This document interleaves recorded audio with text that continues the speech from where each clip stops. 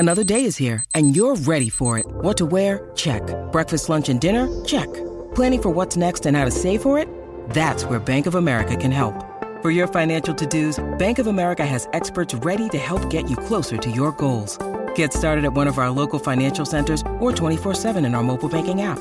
Find a location near you at bankofamerica.com/talktous. What would you like the power to do?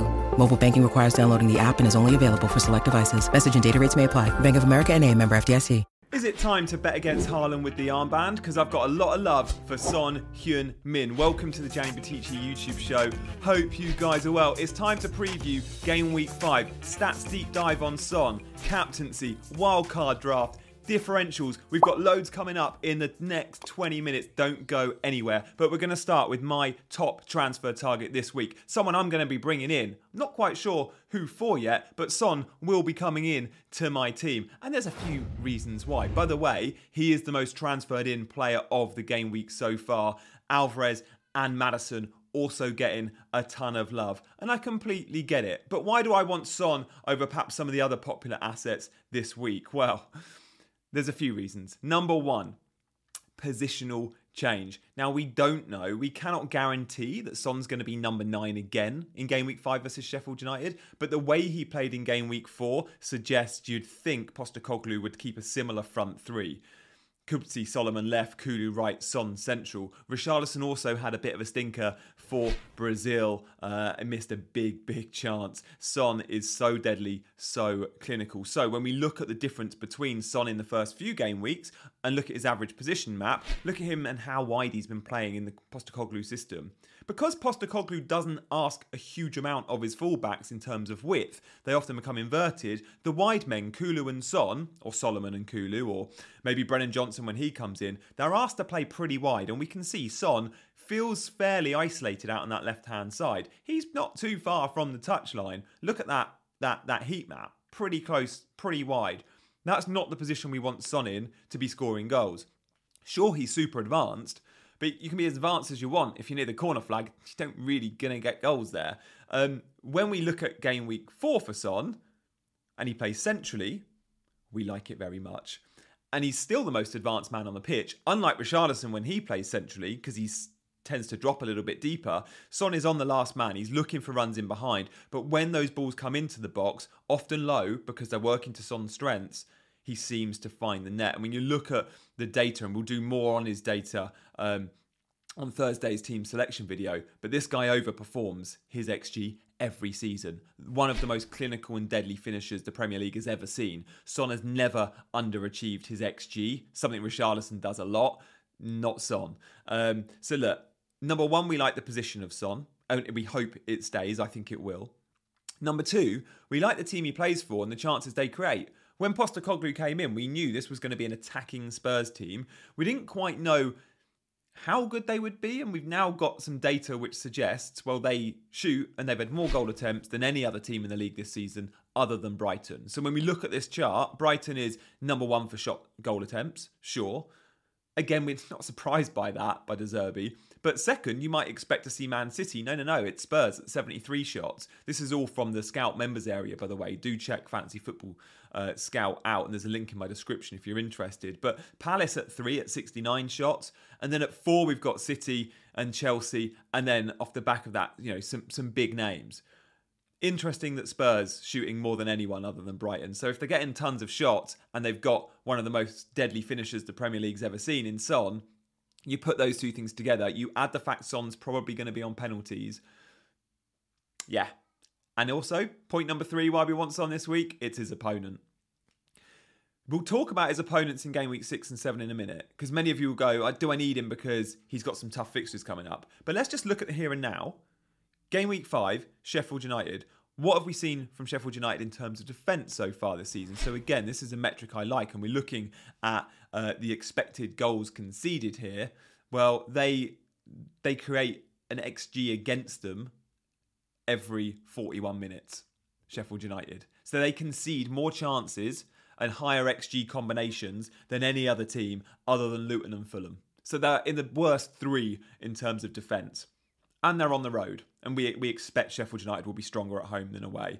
I look at all this and just think Son is an absolute must-buy for me this week. If you don't have Maddison or Son, you can just get to Mads. I like that too. Like, I think covering Spurs' attack feels pretty essential. Now, you might go, but look at the fixtures in 6 and 7. North London derby. Look, fair enough. I don't think Spurs keep clean sheets in those. But will they score goals? Yeah. North London derby, Liverpool, I still think they're goals where games in which Son can score big. I'm not put off by those fixtures at all. And I still think Son and Maddison, if they play well in game week 5, will get a ton of love in game week 6, even with those fixtures. And sometimes we obsess too much about fixtures, but look at fixtures both from an attacking point of view and a defensive point of view. Because yeah, they're hard on paper, but they're still games with goals in. North London derby's always got goals. So I'm not put off by that at all. As I said, I would be if I was buying the Spurs goalkeeper or defender, right? So look, that's what we have, and that's my summary on Son. I'll be bringing him into my team. I'll let you know on Thursday's team selection video who for, but also I'll give you some take on captaincy later, because I'm not going to lie, guys, bit of a spoiler alert. I am strongly considering Son. I'm completely 50-50 as things stand. Now, if you're bringing Son in, who are you selling him for? There's most of well invested in Man United and Arsenal midfielders. Which ones would I be selling? Probably not Saka and Bruno, but I do think Rashford and Martinelli are options. I also own Foden, so there's an option there too. So I wouldn't be selling Bruno or Saka this week, but the others, I think I would swap for Son. First, let's just have a look at the fixture ticker between now and, well, for the next 4 game weeks.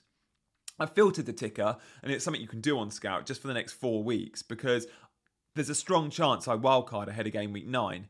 And if I'm doing that, I don't need to look at 6-week tickers. So it's interesting. Like Fulham and Chelsea and Luton at the top 3, you know, we're invested in Chelsea. I think we hold. Other teams there, we're probably not looking to recruit too many Fulham, Luton players. Newcastle, that they turn for the better. And a lot of wildcard drafts, for example, will go double or triple Newcastle. Not sure I'm so committed on them because of the Champions League, but they've got history. They've got the proven pedigree from last season to know they're a very solid defence. Man United have still got good fixtures, but Aston Villa are a team I've definitely got my eye on. And Bomo still is the standout 6.5 midfielder in the game, but Diaby's going to run him close. Diaby saves you $1.5 million on Watkins as well. Knowing Watkins isn't on pens and they're both playing up front, when you look at the average position, that's central, Diaby and Watkins, both of them. It's a partnership. Diaby's the Villa forward I'm likely to be committing to very soon, but again, I'm going to give him another couple of weeks because I don't know when I'm going to wildcard. And I think when I wildcard in game week, if I wildcard game week 9, I'll definitely have probably double Villa. But I'm not sure if I'm going to commit before wildcard on him. Another player that I know would be on my game week 9 wildcard, if he's starting between now and then, would be someone like a Darwin. But again, is Darwin on my game week 5 wildcard? Well, you'll see in a minute. But the problem with Darwin is I just want to see him start successive games. And yes, he's got 4 returns in his last 2. Once as an impact sub, once starting against Aston Villa with the 2 assists, which is great. But did he play against Villa because they play a super high line and he can exploit that? Or did he play against Villa because Klopp's gone, this is my main man now? I think it's probably he's gone, you're scoring goals, you scored well in game week 3, you're my main man now. And it doesn't matter who we're playing, you're my number 9. But I can't see past the idea, I know in certain games, Klopp has looked at Hakpo as the 9, Jota as the 9, only there's been so much rotation in the front 3. Away from Salah, the left and the central spots are still probably up for grabs, despite Diaz and Darwin making a very good claim for them. So let's give, I think, Darwin a couple of weeks before we commit. But if you want to go bold and you're on a wild card, I get it. Like, it's a nice, fun, explosive pick. And by the way, for Uruguay in the international break, Darwin's been sensational again. He's playing with confidence and he's a confidence player and he's looking sharp. Big chance hog. Very few strikers in the league have big chances fall to them in the way Darwin does, because he creates a ton of his own chances. If he can nail his finishing, we say the similar about Jackson, then you'll be an elite FPL option. And Darwin's showing great signs of promise. The third pick is a little bit differential here, proper differential, and it's purely on the ticker. Hear me out, because Fulham play Luton, Crystal Palace, Chelsea, but then Sheffield United. So in the next 4, Fulham have got the 2 best fixtures they could wish for on paper. Luton at home, Sheffield United at home. And with that in mind, as an 8th attacker, if you felt like you were going to start your 8th attacker because the rotation or whatever, Jimenez is playing really well for Fulham. I know he hasn't been scoring tons, but he's looking actually quite sharp. This is the Jimenez that has been so poor in the last sort of 18 months when he was at Wolves. Since the injury, he hasn't been the same player, but I'm seeing signs of him returning to form, and I'm like, oh, okay, he's got my eye. I'm not making transfers there, and I'm happy with Archer as my 8th attacker, of course I am. But if you want to go bold, again, Jimenez could be a fun pick. So just watch that space, and it's purely on the fixtures. And look, Fulham conceding chances for fun, but they will always have a go as well. So I'm going to show you a wildcard team, and you might go, those 3 differentials Gianni's just picked, why aren't they in his wildcard draft? And as I mentioned, they're players on my watch list for game week 5 and 6. They're players I'd probably move to in a week or two if I saw something from them. Certainly Darwin and Diaby. Maybe Jimenez, you could go straight away with those fixtures. But the wildcard draft, I think, for game week 5, I don't love it, and this is why I haven't even considered wildcarding, because I'm not completely sold it's worth a wild card. I think most teams are still fairly similar to this. So the common themes are we've dropped some of our United and Arsenal assets. We've gone triple Spurs. We've shuffled around the goalkeepers. But then not a huge amount has changed outside of that. So let's just talk through it. In goal, I go Areola and I go Alisson Becker. I think Liverpool are going to keep some clean sheets. I quite like the fixtures. And I can't reach Trent. And again, I'm still not sure Trent's worth the 8 million. Becker, unlike other 5.5 keepers like Ederson, will get save points too. So he's then clocking up. He's got a higher ceiling than 6, which I always say is the case with Ederson. The back line, I mentioned Spurs, Doji's in, and Chilwell still, I think, offers great upside. And then I'd go Matty Cash, although I think he could be vulnerable maybe in a month's time. Moreno's been out forever, but when Moreno's back in that 11, he might go, I want a more defensive right back in someone like a Konza could play there, and then you just let Moreno have license. So again, a game week 9 wildcard would probably feature Moreno. Kabore still probably the best 4 million option, although he did miss the last game. I think it was a sub. And then I've gone Cher because I think the Newcastle fixtures are good. So Cher is still in that squad. Newcastle defensive cover. Again, I could reach Trippier if I downgraded, say, Rashford to Foden. And that midfield spot in Rashford is the one I'm not happy with. The other 4 midfielders, Saka, Son, Maddison and Mbomo, pick themselves. But Rashford I'm not wed to at all, and that could very easily be Foden. Up front, again, I'm still keeping the faith with Jackson because I'm chasing fixtures, Haaland and Archer. So it feels a little bit of a boring, safe wildcard, which I wouldn't be doing myself. But wildcards are so team dependent. If you've hit the trigger this week, I get it. You probably needed to. This is just my take for those that might want to consider a wildcard. And I've been requested to do a wildcard draft by one of our Ultras members, Gucci.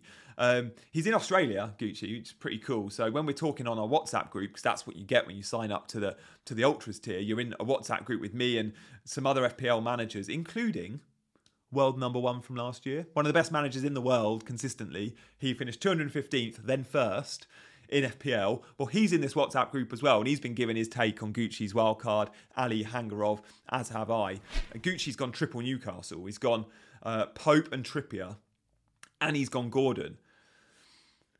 What do you guys think to triple Newcastle on a wildcard? I feel like it's too much. I feel Champions League's going to hit them. I still want to wait and see how Champions League affects their Premier League form. I don't know if these players aren't used to playing twice a week, and the draw hasn't been kind to them in the Champions League. Some huge games. They'll probably do quite well in the Champs. They'll probably do fine in the Premier League, but I'm not sure. I think we're going to see quite tight games, some 1-0 defeats and some 1-0 wins and some 1-1 draws, low scoring affairs. So maybe you could still invest in the defence, but I'm not so keen on investing in the Newcastle attack just yet. So that's the wildcard draft. If you want to sign up to the Ultras tier or the squad tier, do check out my members options. I'd love you guys to come join and obviously prioritise all of you guys in comments and stuff like that. But thank you very much for watching the video. Likes and subscribes, massively appreciated, and I'll see you.